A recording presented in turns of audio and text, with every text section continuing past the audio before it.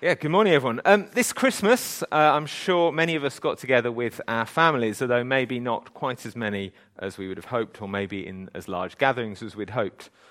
Of course, whenever we do get together with families, whether it is at Christmas or at other times of the year, there are the regular features, are there not? Food is always a big one as far as I'm concerned. My mother-in-law comes from a family of great cooks, and any family day on that side does involve many good meals and lots of good food, and particularly lots of great puddings usually, which I love. At family get-togethers, you may also get games, plenty of games. They might have your family favourites, whether they're board games or charades or something like that. And of course, they've all got their own family rules, haven't they, and in-jokes. And then there are the family stories that get repeated at each gathering, no matter how many times everyone's heard them already, particularly when a new person shows up, like a new boyfriend or girlfriend, and everyone comes out with all their funny, embarrassing ones.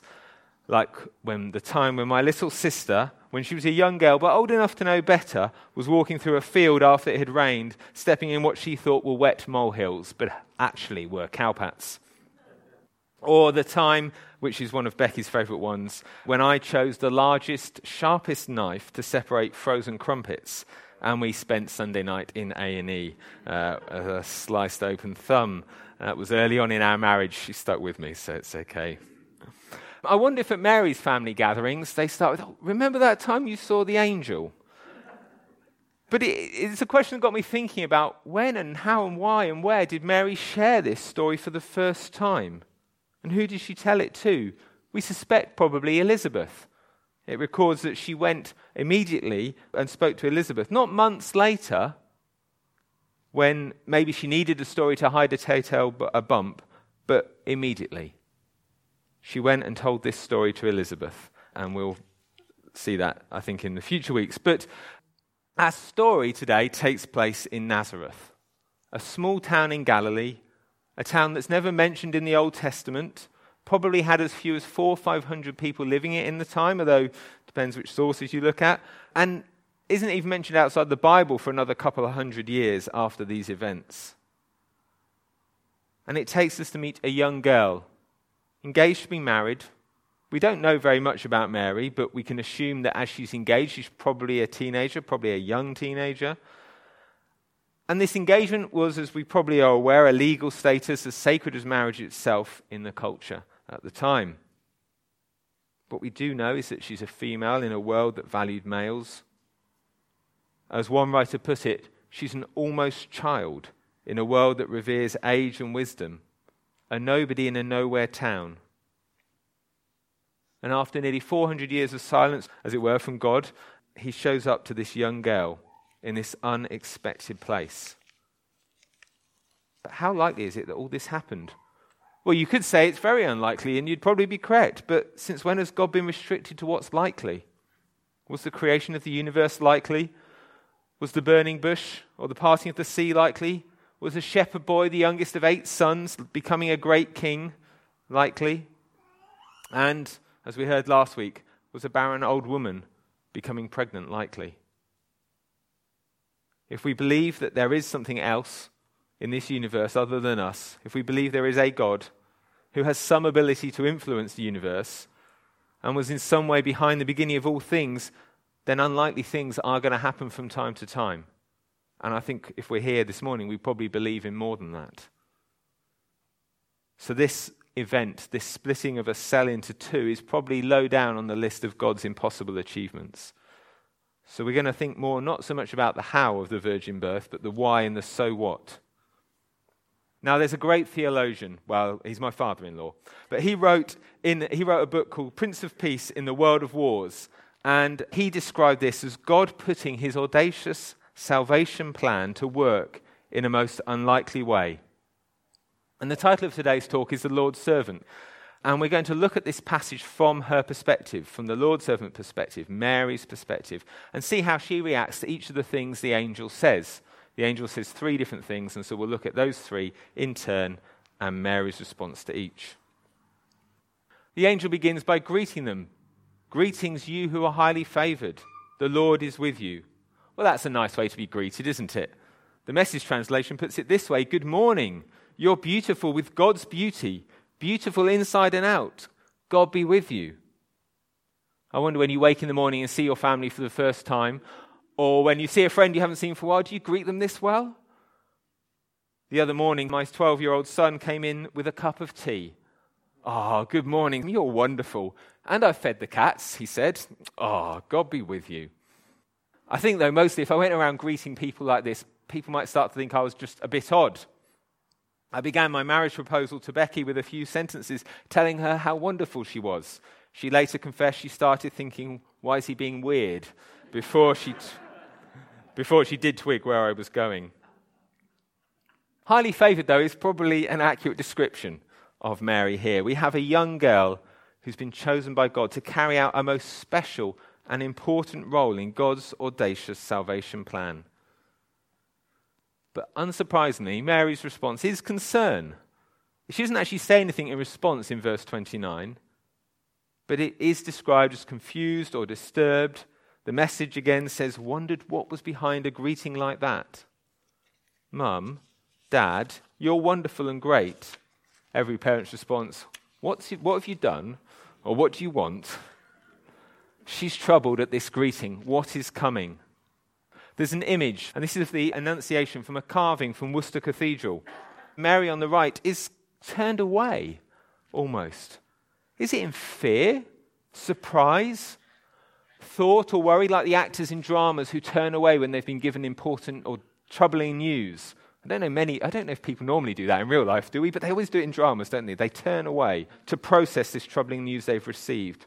Is it in fear, out of the awesome sight? I find this carving, and there's a couple more along with it in the cathedral, very human. Because this one, she's turned away. The next one is Mary and Elizabeth hugging, looking a bit worried, if you can look worried in a 13th century carving. And then the one after is the nativity scene with Mary lying down in bed, which is a very normal response, I think, to having given birth, from my own experience of watching Becky go through it. But they're very human responses, I think, and very normal. Whatever it is, this reaction doesn't look like enthusiasm, does it? And certainly probably didn't seem like enthusiasm from her concern. But I think that's okay. When God shows up, we do react with concern, confusion, worry. God showing up and asking us something of us is going to be a little bit troubling at times, isn't it? He might be asking quite a lot of us. And so our reactions aren't necessarily always going to be leaping at it with enthusiasm. I think that's okay. The angel's response is, do not be afraid. Now that's a common response, isn't it, when angels appear? What is it about their appearance and their arrival that makes people so afraid? Is it their appearance, the brightness, the size?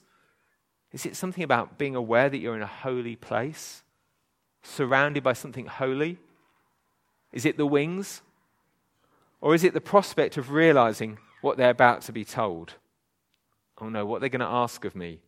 This is a valid concern, I think, because if an angel shows up, they're not usually showing up with an easy task. It's going to be a challenging task. And so what is the task? What is the angel asking of Mary?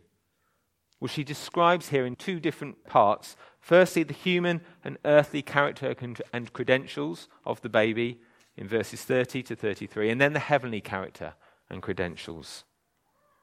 And it begins in verse 31 with an almost word-for-word repeat of Isaiah chapter 7, verse 14, that famous prophecy, the virgin will conceive and give birth to a son and will call him Emmanuel.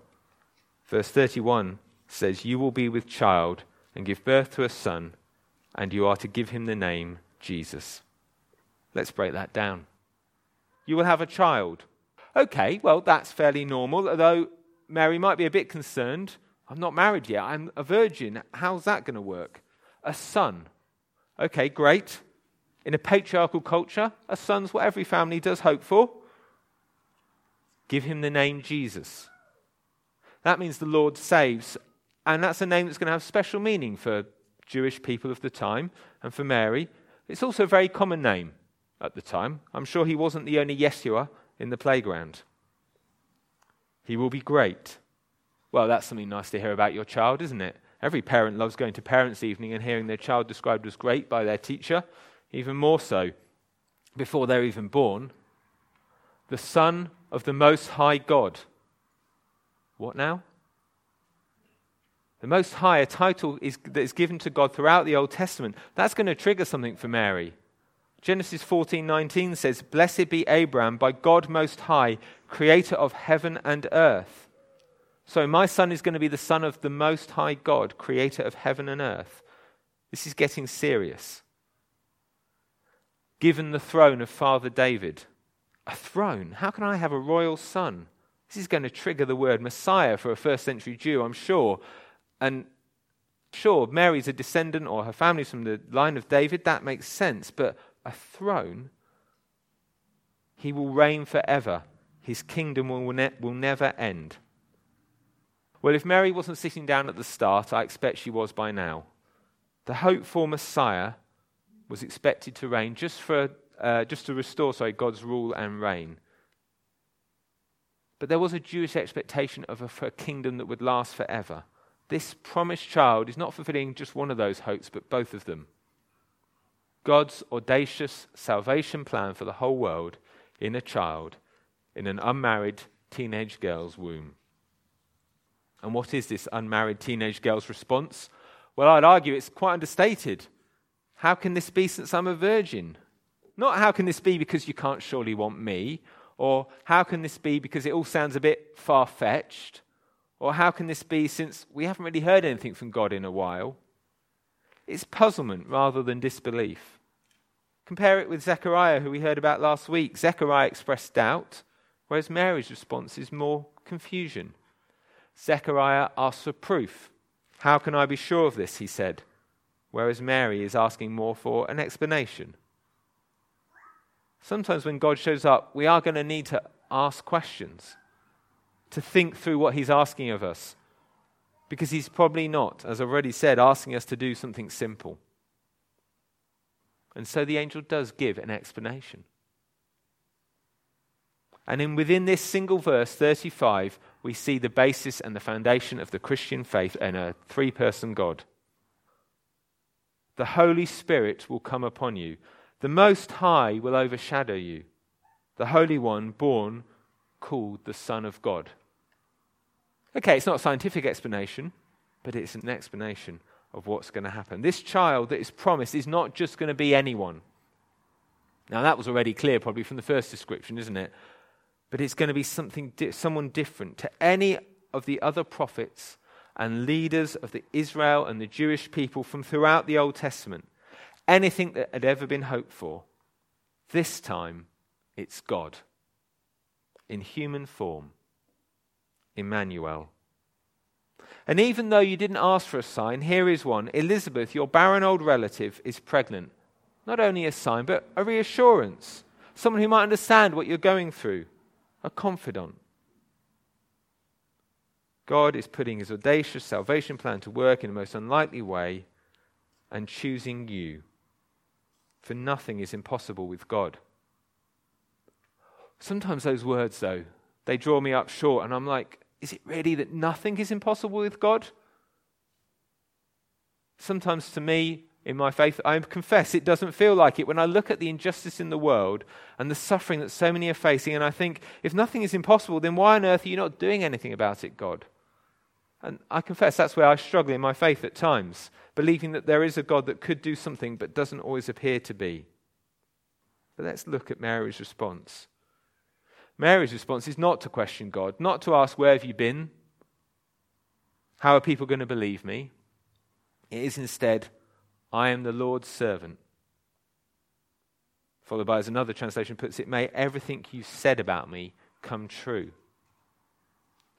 I do wonder how much Mary really understood, even after all these explanations, the full implications of what she'd been told. I doubt any of us would have. I'm sure I wouldn't have.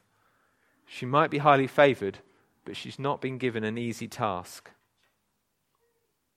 Had she considered the repercussions that could come her way, the most serious of which could be death by stoning if you follow the Deuteronomy law, though it wasn't usually enacted, certainly divorce from Joseph, public shame, likely marginalization from the community.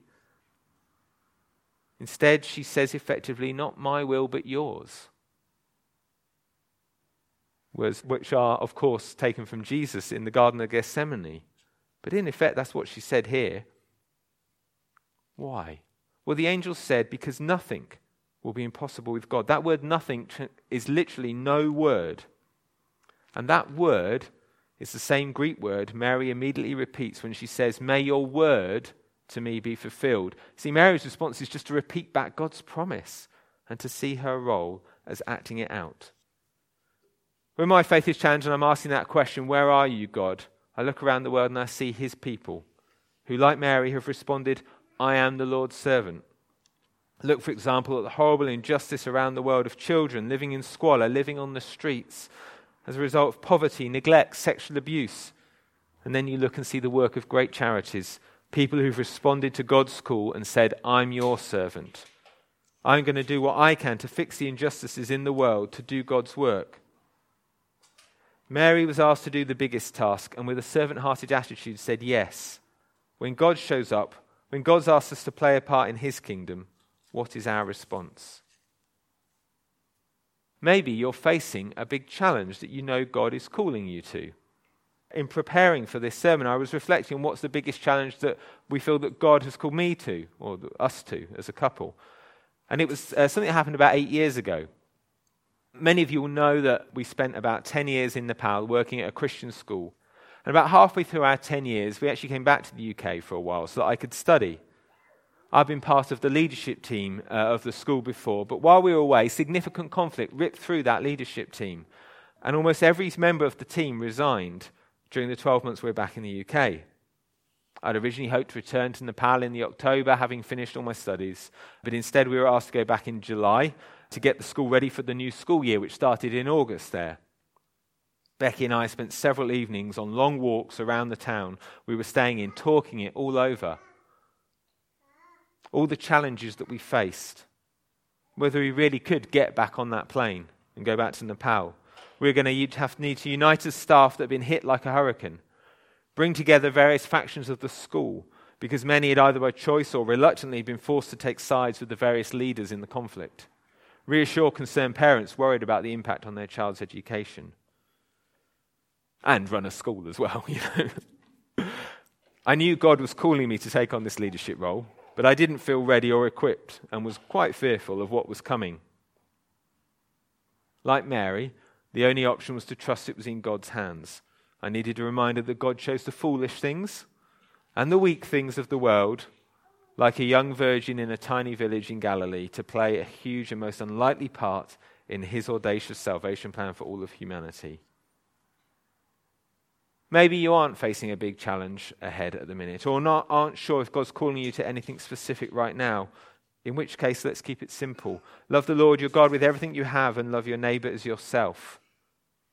God's calling us to play a part in his kingdom. It might be a big challenge or a big task he's got ahead of you this year, or it might just be the simple command on how we live our everyday life for him. Is our response to either the same as Mary's, "I am the Lord's servant"? Or to put it more simply, "Yes, Lord." Let's pray. Heavenly Father, what an amazing scene that must have been to see the angel come before Mary. Lord, we thank you for the faith of Mary who said, "I am your servant." What a challenging and amazing thing to be able to say. Lord, help us to say it in our weakness, in the week ahead of us, in our daily lives, to say, "Yes, Lord, I'm your servant. What will you have me do?" And follow you as Mary did. In Jesus' name, amen.